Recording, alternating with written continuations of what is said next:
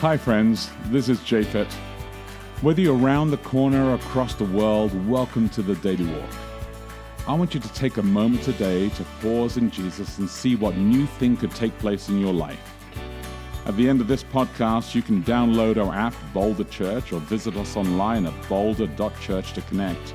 And remember, we would love to hear from you as we prepare for our messages every Saturday morning on the Daily Walk.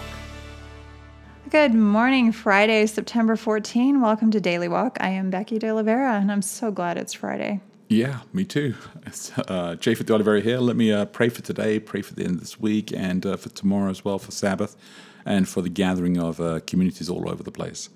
Heavenly Father, thank you for this word. Thank you for the hope. Thank you for the glory. Thank you for the promise. Thank you for the assurance. Thank you for the way that you look after us. Thank you for the community you've called us to. Thank you for the deep call you've called inside us. Thank you for the understanding that you actually are with us on every single step. God, as we reflect on this text one more time, may your Spirit lead us to a good place and a hard place as well. In Jesus' precious name, amen. Amen. Alrighty, last time in the good ESV, English Standard Version. I was just about to read the question, but yeah, we should read the text. Well, yeah, we've got to read the text. What are you doing? I don't know. Romans 8:18 through 30, subtitle, Future Glory. For I consider that the sufferings of this present time are not worth comparing with the glory that is to be revealed to us. For the creation waits with eager longing for the revealing of the sons of God. For the creation was subjected to futility, not willingly, but because of him who subjected it, in hope that the creation itself will be set free from its bondage to corruption and obtain the freedom of the glory of the children of God. For we know that the whole creation has been groaning together in the pains of childbirth until now. And not only the creation, but we ourselves, who have the first fruits of the Spirit, groan inwardly as we wait eagerly for adoption as sons, the redemption of our bodies. For in this hope we were saved. Now hope that is seen is not hope. For who hopes for what he sees? But if we hope for what we do not see, we wait for it with patience. Likewise, the Spirit helps us in our weakness. For we do not know what to pray for as we ought, but the Spirit himself intercedes for us with groanings too deep for words. And he who searches hearts knows what is the mind of the Spirit, because the Spirit intercedes for the saints according to the will of God. And we know that for those who love God, all things work together for good, for those who are called according to his purpose. For those whom he foreknew, he also predestined to be conformed to the image of his Son, in order that he might be the firstborn among many brothers. And those whom he predestined, he also called, and those whom he called, he also justified, and those whom he justified, he also glorified. So this is a good daily walk. I would encourage you to read it, boulder.church/daily. And Mark Witt has written it's the final daily walk for this week. And he addresses this whole predestined section at the end of the passage here. And then he raises this question. And I'd encourage you to read the daily walk and to frame his question as well.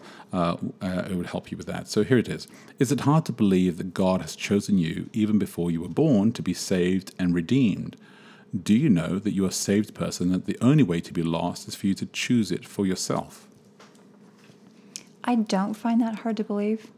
Perhaps I'm just a narcissist. And therefore we are done for today. Filled with a lot of... No, I have things to say about this. Maybe I'm filled with excessive self-regard. But actually, this doesn't seem unreasonable. It seems like the way it should be. Here, I'm going to tell you a little story. Oh, yeah. It's pretty good. Okay. Do you know who Randy Gerber is? Randy Gerber? Why do I know? I don't know. He's a famous person. Okay. He's married to the model Cindy Crawford. I know who Cindy Crawford is. Crawford He's like a billionaire. So he has... No, I don't know who Randy Gerber is. Well, he's her husband. They've been married I know. forever. It's Gerber food. Okay, they have two children who are also absolutely beautiful models. Mm-hmm. His best friend is George Clooney. They have some kind of... You know, this is the second time you brought up George Clooney in the last couple of weeks. Okay, That's go on. not particularly related. But anyway, my point is this. FYI. Just FYI. The point is, he's like a billionaire. He has some kind of tequila brand or something that he sold for like $1 billion. Okay, so the guy is extremely successful, good looking, perfect in every way. And I happened to be reading this interview a while ago where some interviewer was asking him, like, are people in his hometown surprised at how well he's turned out, right? And usually most celebrities will be like, oh yeah, I was such a loser in high school. I was a geek. I was skinny. I was this. I was that. He's like, no, I think people always knew that I was going to be successful. And I just loved that answer. Yeah. He's kind of like, he's not going to apologize or act all I don't Yeah. know. He's like, yeah, I think I deserve all these things and that everybody knew that I would be like this. And I kind of think the salvation thing, to me, it's like, why not just think, well, why shouldn't I be saved? I mean, I don't know. I know there is the conventional, we're lowly worms and stuff. Lowly worms, Well, okay. it's been Yeah. said that way, but I think you can think about it that, hey, you're born into the world. You just kind of awaken here. Is it more reasonable to think that you shouldn't have good things, you shouldn't be saved, you shouldn't have a happy life? Why not exactly? Well, Mark encourages us to read Ephesians 1 as well, which I think is an excellent passage to cross-reference with this particular one here. And I think that I personally believe as well, as I read, the more I read of the Bible, the more I try to understand the character of God, is that God is doing everything in his power to save all humanity. And I think that sometimes we are the ones who make salvation way more complicated than it really is. Well, I mean, the opposite of this question would be, is it hard to believe that God has chosen you even before you were born to be sent to formed. hell? I mean, Because it wouldn't be, because there is no hell. Yeah. well, yeah. or to be lost, Yeah, to put it in our sort of words. I meant hell in the sense of Yeah. the pit, whatever you mean by that. Yeah. People have different ideas about what they mean by that. But, I mean, why would that be a more reasonable thing to think? Yeah, I mean, I love this idea of, and I love this concept that Paul is pulling through here, that God has chosen us. I think that the difficulty with the word predestined is that it often lends itself to the idea that there is no choice in us, right? We don't have any choice inside here. And Mark is right that you get to choose, and we get to choose whether we want to accept the gift of salvation or not. But the intentionality behind here that Paul is trying to do is that God, although he foreknows, although God knows the future, God is also, he's calling all of humanity and the creation and the world to be saved. Well, then I always think, wonder, what about people who are beyond the point where they even have the capacity to choose? We talk about choosing, but I mean, what does that even mean? You see people who... What about those who don't know there are choices? Well, people who are born in a situation, and there have been people who have lived and died Yes. without anybody loving them, Yeah. without anybody investing in them, Yeah, that's true. without ever having a feeling of safety, Yeah. without ever having enough food to eat. They have Yeah. lived and died already in that state. So they've never lived in a situation where they could really make a choice. Yeah. And I'll think about people in the prison system in this country, for instance. And there are people that I think most of us would agree are probably, I mean, from our point of view, totally lost causes. They would assume they would kill you as much as look at you. Absolutely no empathy I think whatsoever. Paul tries. I think Paul Can tries somebody to. like that be saved? Absolutely. I think Paul actually tries to address that inside here, and he uses a beautiful phrase here in verse 27 of this particular version. I don't know what it was like in the other versions. I didn't pick it up, but he is using a name to describe the Spirit, and how God has many names. Jesus has many names, and the Spirit has another name here as well in verse 27, where he says, "And he who searches hearts," or as some translators put it down as the searcher of hearts. I think it's because, as he describes it, the Spirit enters our heart, and the root word of this Greek searching inside the heart is like a torch that actually is lit up in darkness and is looking for something. And what he looks inside there, when he's inside there, he actually sees the pain, and he groans with us. So God is with us inside this. So in other words, God is talking to every single person in the entire planet, whether we understand it or not, in the language that we understand or not. God is speaking in a language that we are able to comprehend and connect with him.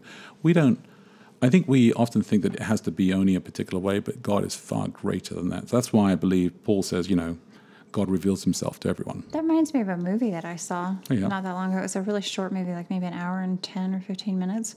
It's about a psychologist who's called in to work with a girl. It's called Prodigy.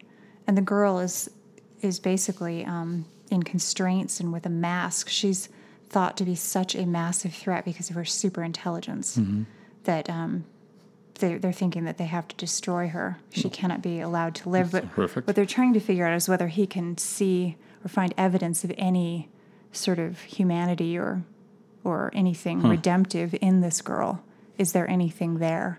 And so the movie is really just a dialogue between him and the girl as he's trying to Decipher. deal with her. And she's only 9 years old, but has obvious absolute contempt for people. And yet, I won't ruin the end of the story, but it is an interesting question about whether you can find that spark of, I guess, what we would call humanity in someone. We don't know it always. And I think we talked about that earlier this week. We don't know it always, but God does. And that's what it says in John 2 when it says that Jesus just knew, he looked inside men and he knew what was in humanity.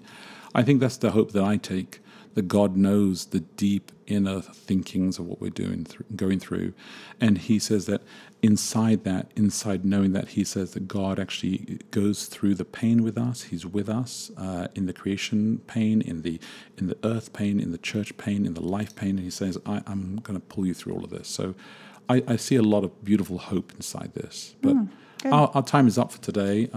So I'm going to remind you to think about this question. Is it hard to believe that God has chosen you even before you were born to be saved and redeemed? Do you know that you're a saved person, that the only way to be lost is for you to choose it for yourself? Reflect on that question. Dialogue with some friends about that. Look after each other, live love, and we'll connect tomorrow. Hey, thanks again for listening to the Daily Walk podcast today. Hey, if you have any questions, reach out to us online at boulder.church. And if you can help support us, please feel free to give online at boulder.church/give. Until next time, look after each other and live love.